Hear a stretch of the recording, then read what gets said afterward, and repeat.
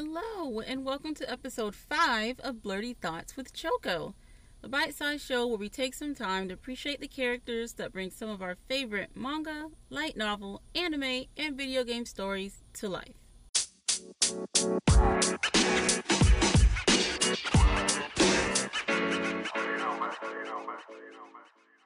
This show is strictly for appreciation and some light conversation on characters that we all love or even hate. I will do my best to avoid any spoilers, as most of the series I cover were more likely read and not watched. I will always go for the source material, y'all. It is still so hot here. I need fall weather. I live in Florida and we don't really get winter. We barely get brown leaves and cold days. It's my favorite time of the year and I barely get a taste of it, especially last year.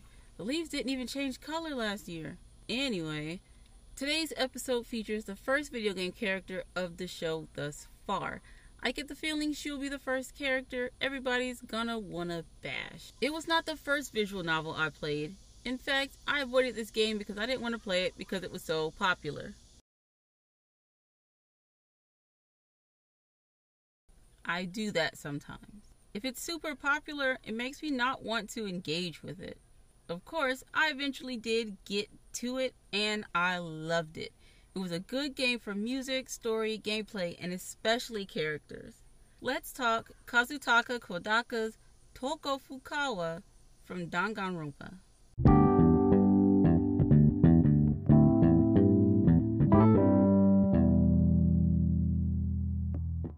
Alrighty, today we are looking at Miss Touko Fukawa.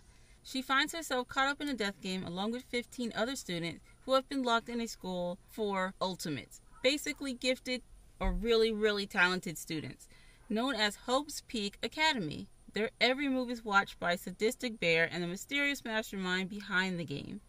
Tensions run high, but that doesn't stop the students from trying to build relationships and trust each other. Touko's ultimate talent is a writing prodigy. She is called the ultimate writing prodigy. Despite her age, she wrote a gripping romance that had sailors sitting at number 1 on the hottest man list. Touko herself has a severe inferiority complex that makes her both lash out at others and fold in her imaginary relationship with the affluent progeny present in their group. He is so mean to her, but she's into it. Couldn't be me, but okay. Danganronpa has been adapted into several different media outside of the original video game. There's a manga and anime as well. Touko has a total of 2 different voice actresses, which are Amanda Celine Miller and Carlene Mosier, but one dedicated voice actress in the original Japanese in Miyuki Sawashiro. Touko Fukawa. I will admit, she was very annoying with the self-deprecating talk. She was so ready to defend herself whenever she felt threatened, and it didn't have to be an actually life-threatening situation. It could be as simple as someone with a little more curve to her body, and she'd call her everything but a child of God. Just absolutely go in on her looks, personality, all while calling out the source of her own insecurities. I'm pretty sure she was bullied.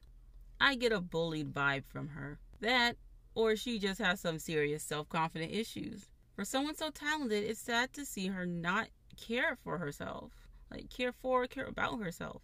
I mean, I think she had an inferiority complex before, but bullying may have exacerbated it. Maybe she even started degrading herself to try to make her bullies less interested in doing it. Self-preservation makes us do some weird things. Anyhow, Touko is another character I vibed with to a point. I was not with her complaining about not being asked to go with any of the groups despite not asking herself. There was a time when they were going to investigate and everybody teamed up, and then she came back. When everybody came back, she was like, oh, y'all didn't invite me. So they're like, well, how could we have known you even wanted to go with us if you didn't say anything? And it's like she was trying to blame them for her being left behind when, girl, you didn't say nothing. You didn't come up and say, can I go with you? She didn't acknowledge her own inaction. And that was super annoying. Because sometimes I felt like that was me, but I had to get out of that because that's not a good place to be. That's not a good thing to do. Why are you complaining about something that no one would have known, girl? Like, how could they have known that you wanted to go with them? When she was probably standing in the corner, with her hands together, or just standing there, like, staring at them from afar. Again, that's me. That's me. But there are times where it's fine, where I want to be, kind of left alone. But at the same time, if I want to not be left alone, especially in their situation, I wouldn't have been left alone. I would have been sticking to somebody or in my room. There ain't no way I would have been left out here by myself. My shyness gets absolutely trumped by survival. Absolutely. Like, she had been being pretty rude since the beginning too, so I'm not surprised that no one just walked up to her. But considering the situation, I'm sure they wouldn't have turned her away, even though, she's been being an absolute jerk this entire time. It's so annoying listening to people openly complain about things that they can do to change. For me, that's personally a pet peeve of mine. Is you finna get up and change it? You gonna get up and do something about it? If not, then stop complaining about it. I'm all for hearing people out. But if I'm hearing you complain about the same things while seeing you not changing that, while seeing you not make no moves to change anything, I'm going to start tuning you out. I mean, you can come talk to me, but I'm not actively listening to you anymore. Because I'm not going to shut you down. But you'll notice that I'm not being as attentive. I'm not giving you as much feedback, because we don't talk about this like 10 times. When are you going to change this? I can't help you. You have to be tired of this thing. You have to be tired of doing it. You have to be tired of going through it before you can change it. So, I mean, talk to me, but you'll be talking at me more so than to me at some point, because that's so aggravating. That is so aggravating. The only things I vibe with her on is the fact that she's an author. I do have a book on Amazon, but that was like 6 years ago, and the sequel isn't even out of the first draft yet.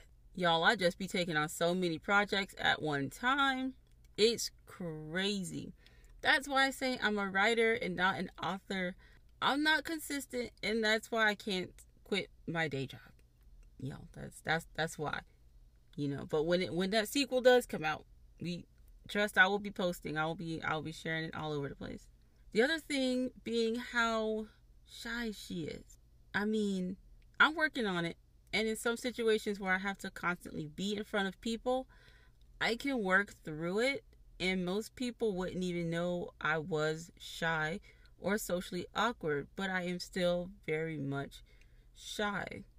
I had a position like that at work where I had to train people. And so I ended up the center of attention for like a group of like 6 to 8 people. Like, they all had to look at me and focus me. And that was like really nerve-wracking for me. But after doing it for a while, it was fine just meeting strangers, and it wasn't an issue for me. I could just chit-chat. The nerves were pretty much gone. I knew what I was going to say. I knew what I was doing. I could answer pretty much any question that they asked. If I couldn't answer it, like, I knew where they could go to get their answers. Like, once you've done it, the nervousness goes away.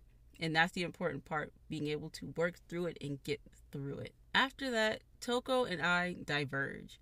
I will say that it's always refreshing to see a pervy girl or woman character. There are so many pervy boys and men characters, but I feel like pervy women and girls are few and far in between.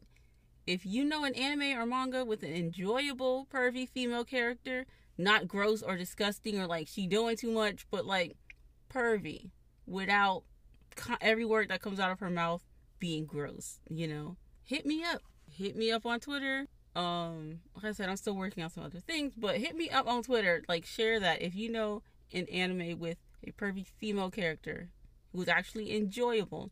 Hit me up, let me know. They make things so much more interesting. So, what archetypes does Touko Fukawa embody? For sure, she is a groupie, someone who hangs around a band or specific person, namely Byakuya Togami. Now, I was contemplating the scapegoat archetype for her as well, but it was more a setup than a scapegoat type of situation, so I don't think I can give that to her. I don't think she fits any of the archetypes on the list either, so we'll just sit with groupie for her. That's the only one that I'm set on, that she does fit the groupie archetype. I'm sure she fits several anime tropes, though. I'm sure she fits a whole bunch of them. Alrighty, for Miss Touko, this time I'm leaning towards hate. There were certain parts of her character that I liked, but none of it was her personality. If it's defensive, sure, I'll take that, but it's just too much to constantly deal with.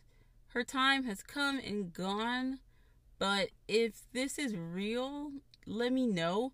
But I wish I could have seen her heal. She is obviously dealing with a lot, and I think bullying may have been the cause until she reached Hope's peak. It was addressed in the second game that once your memories are erased, you become a different person. The person you were before gaining those memories and experiences. She was in group pictures and such, so she must have been able to handle things better at Hope's peak. But the way she appears in the game, you couldn't imagine it, right? Like, she's harsh, she's brash, she's like really mean and actually kind of toxic in a way. Like, I couldn't imagine that person walking into a group of people to take a group photo, let alone wanting to take a group photo with that group of people. So I'm thinking it's likely due to her memories being erased. Ultra Despair Girls was probably her redemption arc. I think a lot of people didn't care for Touko, and that's part of the reason why they used her for that game, I think. Because it was a great arc for her in that game. Game made me actually like her more. That's all I have to say about Miss Touko Fukawa. Although she isn't a favorite, I wanted to talk about her for a bit. This is really fun so far, and I hope to be able to keep doing this for a while. I'm trying to future-proof this for myself by backlogging episodes since these are so short. I want 2 episodes a week to be the normal here, and I have plenty of materials considering what I plan to cover, but I'm honestly not up on newer anime. I watch what I want, and being up to date isn't something I usually care about. If I do, I try to wait for all the episodes to come out before watching it. If you all want to send me newer anime suggestions, hit me up on Twitter at ChocoVixie. I'm gonna have some other ways to get in contact with me, so look out for that once I get those up and running and moving. But, alright, y'all. Until next time, I hope you all have a nice day, evening, or night, whenever you're listening, and I will catch you all later. Bye-bye now.